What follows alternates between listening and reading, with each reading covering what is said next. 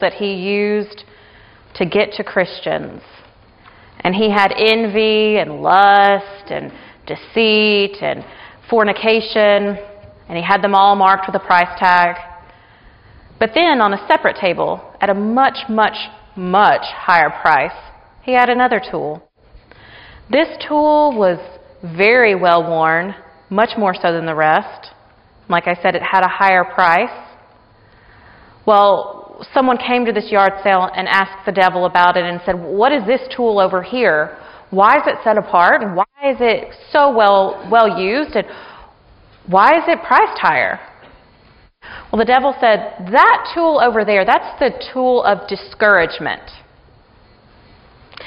And you see, that tool is my most used tool on Christians because it can get even those Christians who would never consider doing anything else that I try to throw at them. It can reach deep in the heart of Christians who are very well versed in the Word, Christians who have really loved the Lord and worked for the Lord. It can just reach right down in there and build a big old hole in their hearts. It's so valuable to me.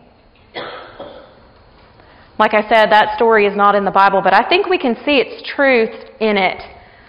That discouragement is a tool that the devil can use in us to make us lose hope, to make us stop working for the Lord, to make us have a poor influence on others. The definition of discouragement is a feeling of having lost hope or confidence. Let's read in a few places now where we can see this example in the Bible of people who, just like us, may have experienced discouragement. The first example is Jonah.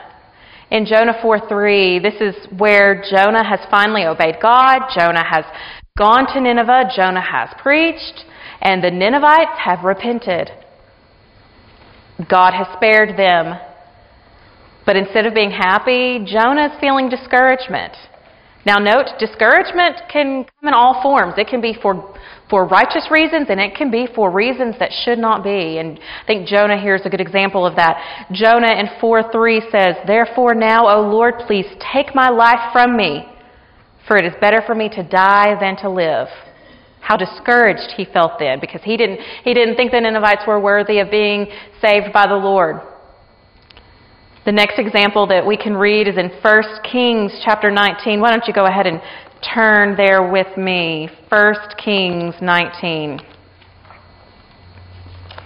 Here we're reading about Elijah. And if you think about Elijah's life, man, he's seen the power and the glory of God.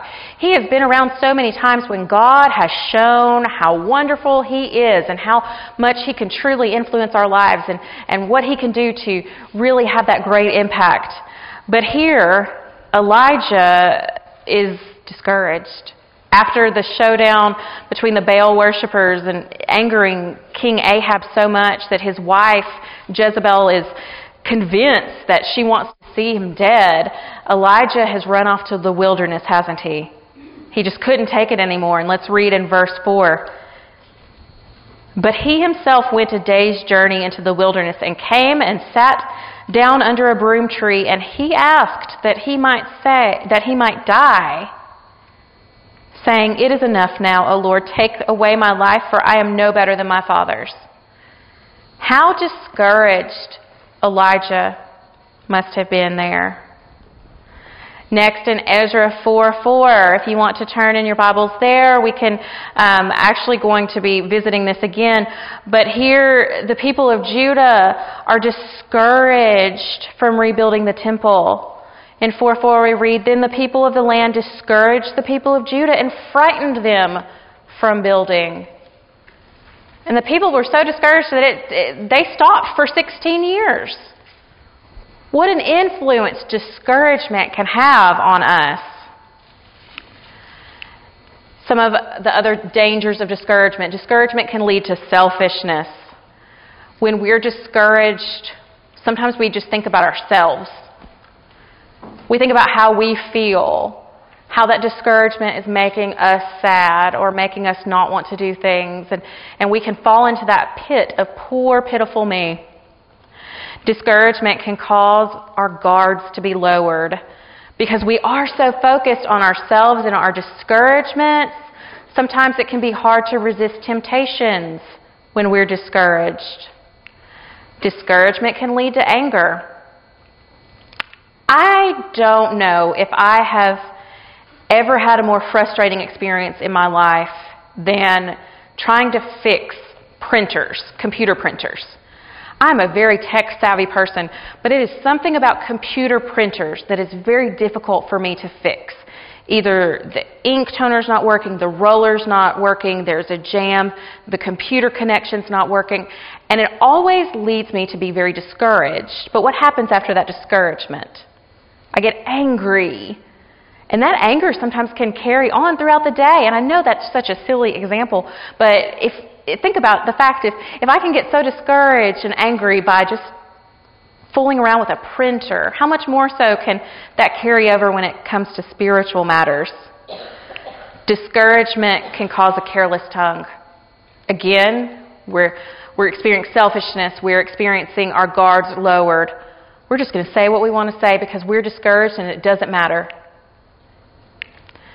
Discouragement can also lead to us giving up. Giving up hope, giving up the desire to work for the Lord, giving up the desire to want to be around other people, especially those people who may have caused us that discouragement. Discouragement can lead to us becoming discouragers. I don't know if you've ever been around someone who is discouraged, but it is hard for them to keep that in, and that influence can sometimes rub off on other people. And most importantly and most gravely, discouragement can lead us to leaving the Lord. For all of those reasons that I previously said, but also because when we are discouraged, many times we seek comfort, which is right to do, but a lot of times we seek it in outside sources. We seek it in affirmation from people who should be giving us affirmation. We seek it in food. We seek it in entertainment. We seek it anywhere that we can get it except God. You know, in John 14, verse 1, when Jesus is praying here before his death, he is saying, that's a different passage that we'll get to later. But in John 14, verse 1, he is telling the disciples, and this is before his death, he is telling them, let not your hearts be troubled. And think about how much he would have known that discouragement would creep into them. I mean, can you imagine being one of his apostles or his disciples at the time and following him around and teaching him and loving him, and how discouraging it must have been to them to watch him die? He's telling them right here, don't let your hearts be troubled. But how? Everything that we've just said, some of it seems scary. Okay, discouragement, I get it. It's bad. It's going to really cause a spiritual rift between God and myself. But how do we take it to the next level? How do we let not our hearts be troubled? So here's where the practical gets in, but we're also going to look at a lot of Bible in this because there are examples in the Word where we can see how God's people overcame this. So, first of all, when we're trying to overcome discouragement, let's try to figure out the bigger why. What is going on that is causing our discouragement? If you will, go ahead and turn over to Nehemiah. And this is the same instance that we read about earlier in Ezra, but we're going to read about it in Nehemiah. Nehemiah chapter 4. We're going to read, verses 1 through 3 here. Now when Sanballat heard that we were building the wall, he was angry and greatly enraged, and he jeered at the Jews. And he said in the presence of his brothers and of the army of Samaria, "What are these feeble Jews doing? Will they restore it for themselves? Will they sacrifice? Will they finish up in a day? Will they revive the stones out of the heaps of rubbish and burn ones at that?" Tobiah the Ammonite was beside him, and he said, "Yes, what are they building? If a fox goes up on it, will he break down their stone wall?" Wow. What discouraging words. Have you ever let words discourage you? It really doesn't take much, does it? I know certain personality types can get discouraged by words. Some people say, it doesn't bother me, and maybe it doesn't, but I know me personally, Even just one little sentence said the wrong way, I can take that in and it can discourage me. And we'll talk about how maybe we can get past that later. Let's go on, jump down to verse 10 in Nehemiah 4. And let's see another reason why they could have been discouraged. In Judah it was said, the strength of those who bear the burdens is failing. There's too much rubble. Do you ever get just tired? Tired of it all? Tired of the criticism, but also just tired of everything going on, and tired of putting forth the effort and not seeing the results. They were tired here. We can get tired too as Christians, definitely. The last part of that verse in verse 10 says, by ourselves we will not be able to rebuild the wall. Here they're making a declarative statement that says we can't do it. We're not going to be able to do it. Have you ever lost your confidence and thought, you know what, I've tried this before, or there's just too much. I can't do it. I just can't do it. These are all reasons why we can just get discouraged, and you may be able to think of other reasons as well. But I really, really encourage you to think of why. If you are experiencing discouragement, go through this list, dig deep inside of you, figure out what the core issue is that's causing you discouragement, and try to work through that. Don't accept it. Because as I said earlier, that is one of Satan's tools to get us to try to not make it here. He wants to get us any way he can. And if it's going to be that little tiny tool of discouragement, he's going to do it. So for example, if you have problems taking criticism like I do, one of the best pieces of advice I've ever heard was to consider criticism like a letter. And you can even write it down if you want to. But if someone says something harsh to you, pretend like it's on a piece of paper. Read that piece of paper, examine it. If it's all rubbish, then take that paper in your mind or physical paper, pretend like you are just balling it up and throwing it into a fire. It's gone. It's done. Never to think about again. Now maybe there's some words of truth in that.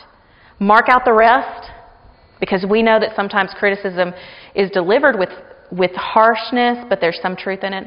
Mark out that harshness, rewrite it to where it's actually useful, and then throw away the harsh words. Try not to let it get to us, because again, that's the devil's tool. Weariness. What if you're weary? What if you're just tired? It's okay to take a break in certain ways. It's not okay to take a break and step away from the Lord's work, but it's okay to step into the Lord's work in a different way. Let's say you're just tired. Maybe you have taught a Bible class every Sunday morning for the past 25 years, and you're tired.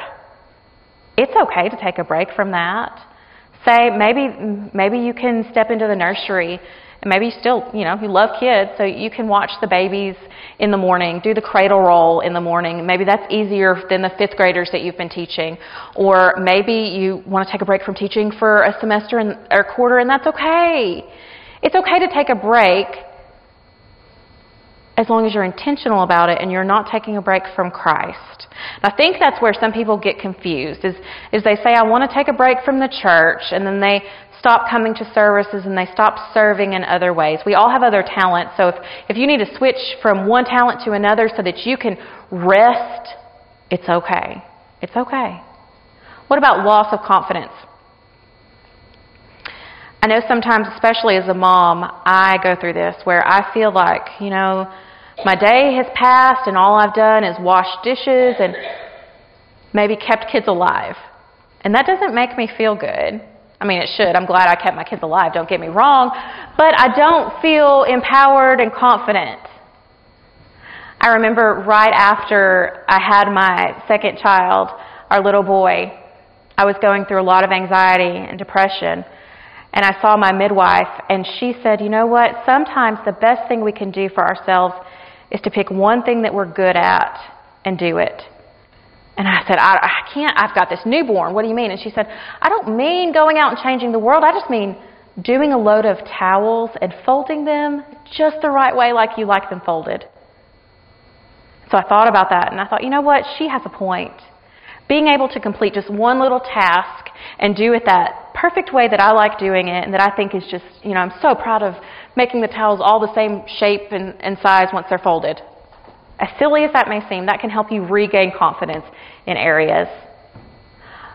Lastly, when it comes to finding out the bigger why, sometimes you may not be able to discover it on your own.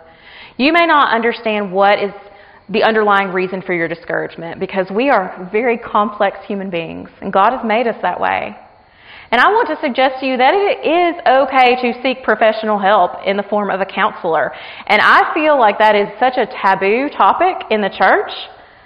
I want to suggest to you that it is okay. Just like when we are physically sick, we go to a doctor. If you have emotional problems that you cannot work through on your own, it is okay to go to a professional who has experience in psychology or a psychiatrist. It is okay. I will tell you, for the past 20 years, I have dealt with anxiety and depression issues. And it hasn't been until this past year that I started going to a therapist, a counselor. And it has been the most amazing experience. I think a lot of people, when they hear the word counselor or therapist, they think, well, I'm kind of worried because they may steer me in the wrong direction, or they may give me the wrong advice. If you are going to a trained professional, most of the time it's not about giving you advice. Most of the time it's about helping you understand you better. That's what I've gained the past year. I have been able to understand my emotions, why I'm feeling the way I'm feeling, and how I can work through those positively. It's helped me be a better Christian to understand myself better. So let's get rid of that taboo and that stigma associated with that. And if you find yourself in that deep, deep discouraged place and you can't work through it on your own, and you have reached out to other people to help you and you just can't seem to get past it, there is no shame at all in seeking medical or professional counseling. All right, let's go through some other ways, though, that we can get through discouragement quicker than that whole self-discovery that can take a really long time. First of all, your posture. Fixing your posture can be a quick fix. This may seem very silly, but studies have shown that people who are in a bad mood or who are feeling hopeless, when scientists told them to stand up straight with appropriate posture, which is your ears are over your shoulders are over your hips, your feet are spread apart, weight is evenly distributed, they immediately told the scientists, rated themselves as having a better mood and a more positive outlook on life within 5 minutes. 5 minutes. So you'll see up here the picture on your left is what not to do.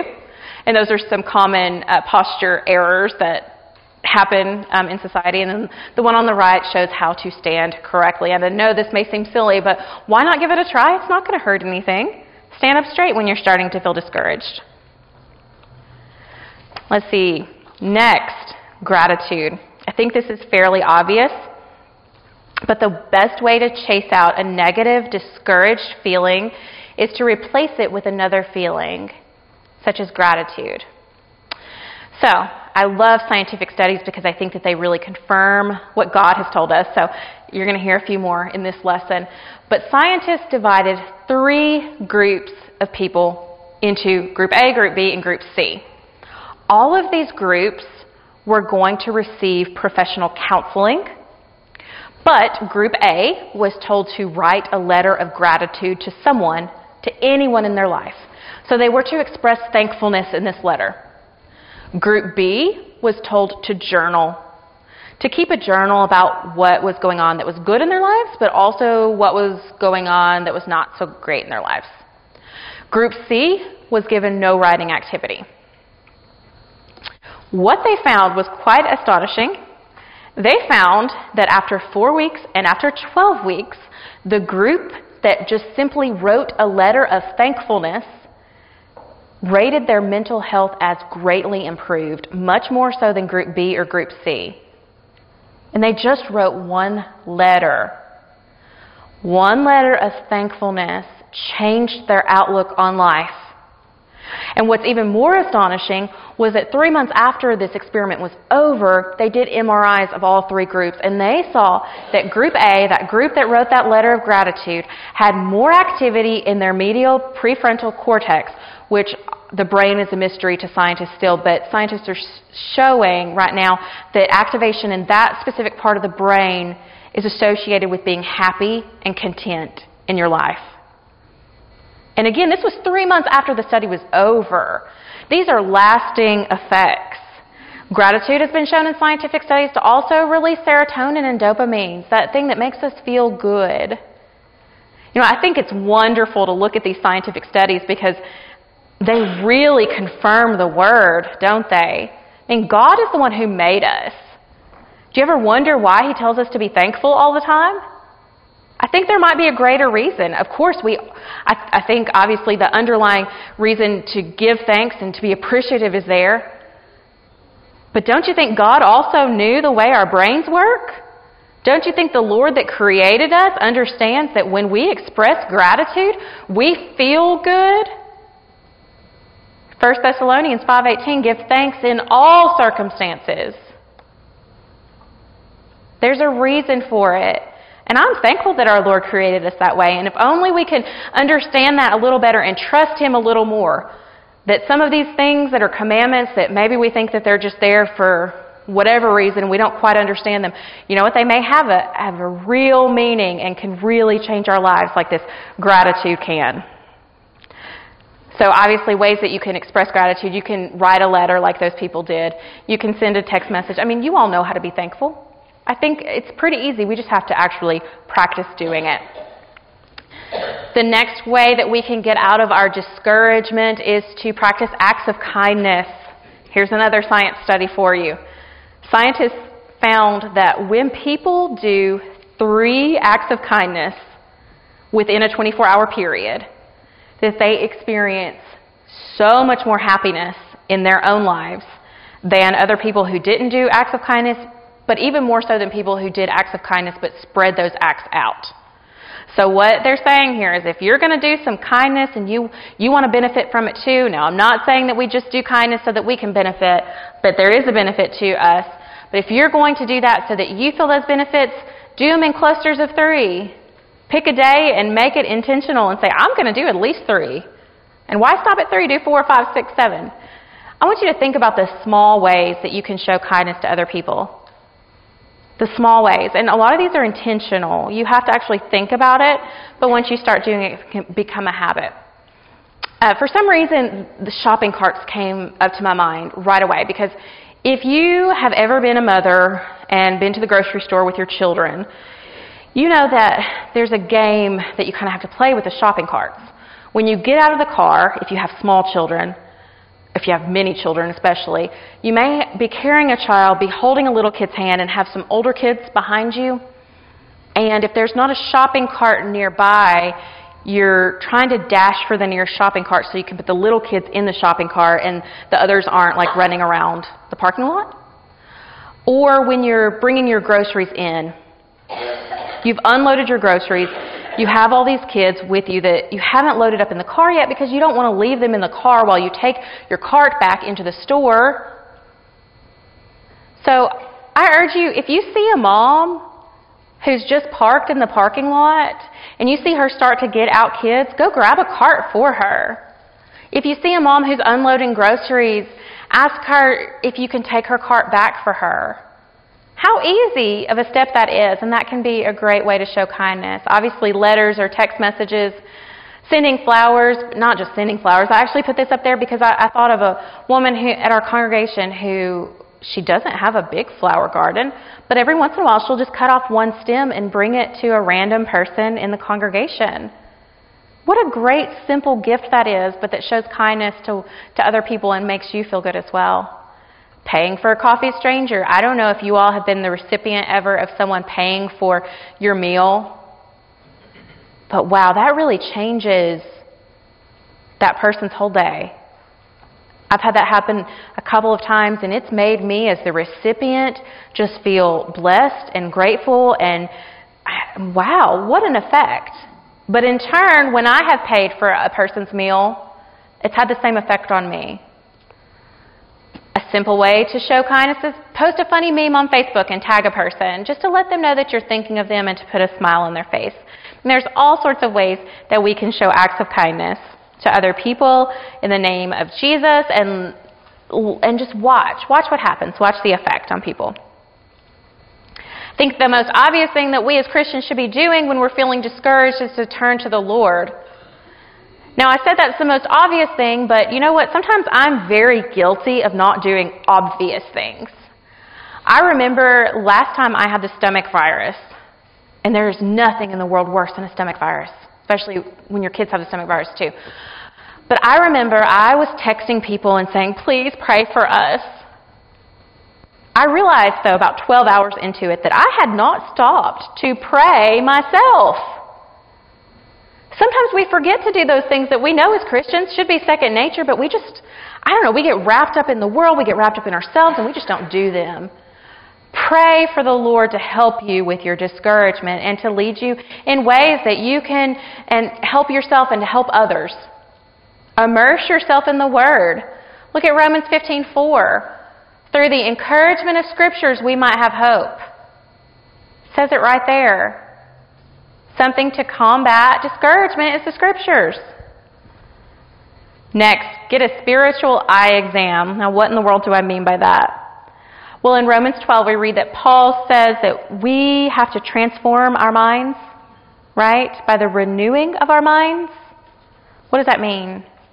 That means we need to shift how we think, and I like to think of it as eyeglasses, that we need to put on a pair of glasses, and one lens is clear so that we can still see the world and see what's going on it. But then the other one has like a optical illusion, some sort of lens that is curved upward. So we're keeping an eye on the world, we're keeping the eye on our duties, we're keeping an eye on our family, we're keeping an eye on the work here, but then we're thinking and we're hoping and we're dreaming and we're yearning for heaven and what we can do to get there. And lastly, within this category of turning to the Lord, get to work. Work for the Lord. Have you ever had a day where you're bored and that discouragement can just get to you?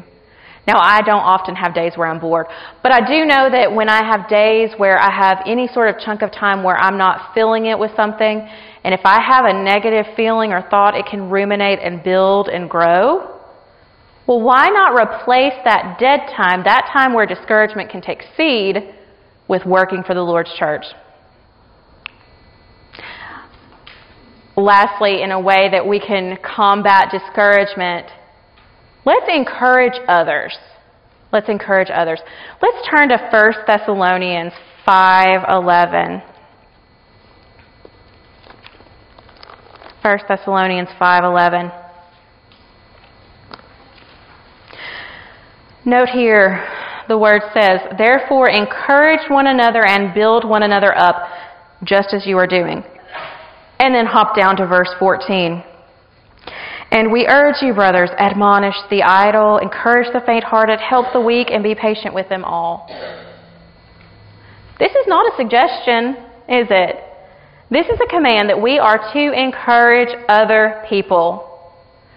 And I pretty much guarantee you that if you focus on encouraging others, it's hard for you to stay discouraged. When I think about encourager, I think about Paul. If you think about all of his epistles, how many of those, I wanted to list like 15 different scripture references here, but how many of those did he contained so many uplifting words to those congregations to encourage them. Let's go ahead and turn together to Ephesians 1:15 so that we can read a little bit more from one of these epistles. Ephesians 1:15. For this reason, because I have heard of your faith in the Lord Jesus and your love toward all the saints, I do not cease to give thanks for you, remembering you in my prayers, that the God of our Lord Jesus Christ, the Father of glory, may give you the spirit of wisdom and of revelation in the knowledge of Him, having the eyes of your hearts enlightened, that you may know what is the hope of which He has called you, what are the riches of His glorious inheritance in the saints. And he continues to go on here. And he's not just teaching about the glories of Christ here, he is encouraging the church in Ephesus. And it's interesting to note that Paul was probably in jail during this time. He was being an encourager even though he was in prison. What a great example Paul was for us in that. Oh, look, we have more. Okay, yes, we do. Here's some examples, real-life examples of how we can encourage others, like Paul did. Encourage in the right moment. So right when you think about something that you want to say to encourage someone else, say it or text it. A lot of times I'm guilty of thinking something, especially for my children. I know on the way here yesterday, I was listening to my how old is she? 8-year-old talk to my 4-year-old, and she was being so sweet and kind and gentle. And I was thinking in my brain, oh, Annalie, you're being such a good big sister. But for some reason, I didn't say it right then. I had to tell myself, wait a second, remember, Martha, tomorrow you're talking and you're saying encourage right in the moment. So I had to kind of give myself a kick and actually open my mouth and say, Annalie, you're being such a great big sister. Do that to yourself. Make a conscious effort of if you're thinking something positive about someone, share it with them. Share it with them. There's no reason to keep from that. Next. Obviously, we see in Hebrews 3:13 to exhort, encourage one another daily. But next, when you introduce someone, add a few words of praise. This can be a great way to boost someone's confidence. And we talked about earlier how having a lack of confidence can lead to discouragement. But for example, let's say that I am introducing Marlene to a member at the congregation where we worship. When I am introducing them to each other, I could say, Marlene, this is Paula. Paula, this is Marlene. Or I could say, Paula, this is Marlene, who is my wonderful, loving mother-in-law, and she's a great artist, and she's a nurse, and I could, add in a few compliments there, and then I could say vice versa, and I could say, Marlene, this is Paula. She's really great with the kids. The kids love her. And these are all sincere compliments, but in that way, you are boosting their confidence because you're not just sharing a praise with them, you're sharing a praise with someone else, and that can really be a way to encourage one another. Be specific when you offer words of praise. Now, it's great to say, hey, you're doing a great job. But you know what's even better? What really can sink into the heart of people and encourage them? It's when you're specific about it and you give an example. You tell them how they've made a difference in your life or exactly what they're doing that you are so excited about. Next. A great way to discourage people is to not show up. And what do I mean by that? Well, there's a lot of instances of this. There's a lot of instances where people put effort into, let's say, putting together a child's birthday party. Now, thankfully, we've never had this happen to us, but I know of a friend who had where they got the cake, they did the decorations, they rented the bouncy house, and only one child showed up. Is that not the definition of discouragement? I mean, that's pretty discouraging. But let's take it out of the birthday party arena. Let's put it in the Lord's church. It's discouraging to members who are sitting in the pew, who have made an effort to make it to Bible study, to come to the ladies' days, to attend worship. It's discouraging when they know that there are so many other people around them who've just they didn't care enough to come. That's discouraging. But on the opposite hand, it's encouraging when you do show up. Maybe you've been one of those people in the past who haven't really made the effort to come to Wednesday night Bible classes or Sunday morning Bible classes or something like that. When those people change their mind and start showing up, that is such an encouragement to everyone there. So think about that in your lives, how you can be an encouragement just by showing up. Remember the important dates in people's lives. And simply, what I mean by this is if you know someone is having surgery, don't just tell them a few days before, I hope all goes well. Call or show up, text message them the day they are having surgery. Now, I know a lot of people don't want to be a bother, but how many opportunities have we missed because we don't want to bother other people? When you let people know that you not only are praying for them and want their surgery to go well, but you remembered the day that they're having that surgery, you didn't have to be reminded by that. You remembered it, though. You cared enough to remember. That is so encouraging. And then lastly, affirm those positive changes. When you see people making changes in their life for the better, don't be afraid to speak up and say, hey, I noticed you doing this. That is wonderful. That is wonderful. I read in a Max Lucado book once a story, I'm pretty sure it was not unique to him, but it was about a man, a farmer, and his horse. Now this was a poor, poor farmer. His horse was his plow horse as well as his transportation. One day this horse ran away. The whole village gathered around the man and said, oh, we are so sorry. We are so devastated for you. We just can't believe that your horse ran away. You must be devastated. How are you making it? Aren't you so discouraged? And the man said, well, God's not done. And the people said, what? And the man said, God's not done. The people were very confused and they went back to their homes. A few months passed by and his horse returned. And with his horse, there were 12 more wild horses that came with his horse.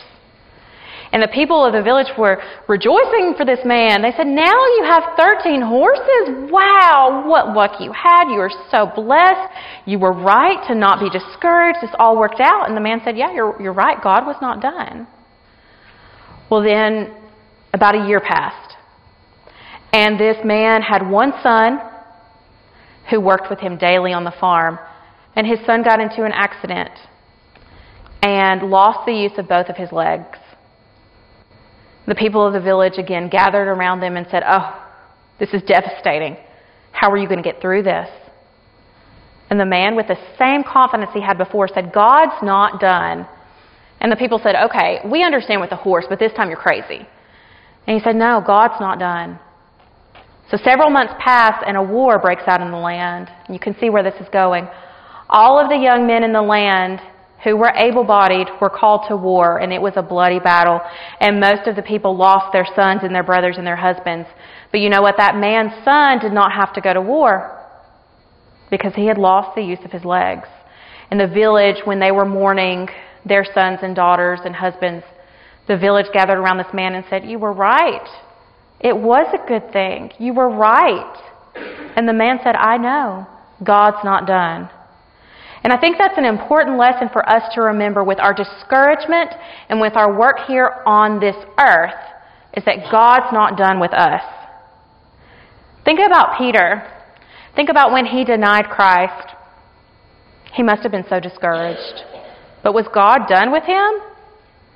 God used him to preach powerful sermons, right? And to lead so many people to the Lord, even though he was discouraged at one point. Think about Joseph. Wow. Talk about discouragement. Joseph falling into a pit, being betrayed by his brothers, being sold, being accused of things he didn't do, being put in jail. God wasn't done. God used Joseph, right? He lifted Joseph up out of that position, put him as second only to Pharaoh, and through that experience, Joseph saved thousands of people from famine. God was not done. You know, we can look and we can see little snippets in our lives, and if we take them and just see that, it can look so bleak. And maybe it is bleak. Maybe it is bleak. Proverbs says, 24:16 says, for though the righteous fall 7 times, they rise again. Now, does that mean everything's going to work out perfectly on this earth? No. But I can tell you that God's not done with us until we keep powering through that discouragement and reach heaven. And that's what this is about, friends, that in heaven there will be no discouragement. But we have to push through here on this earth. We have to do everything we can to resist the devil's tool of discouragement so that we can make it to heaven someday. Let's pray. Dear Heavenly Father, we know that at times we get discouraged, and it can be so hard to keep going on. It can be so hard to not feel sorry for ourselves. It can be so hard to not discourage others.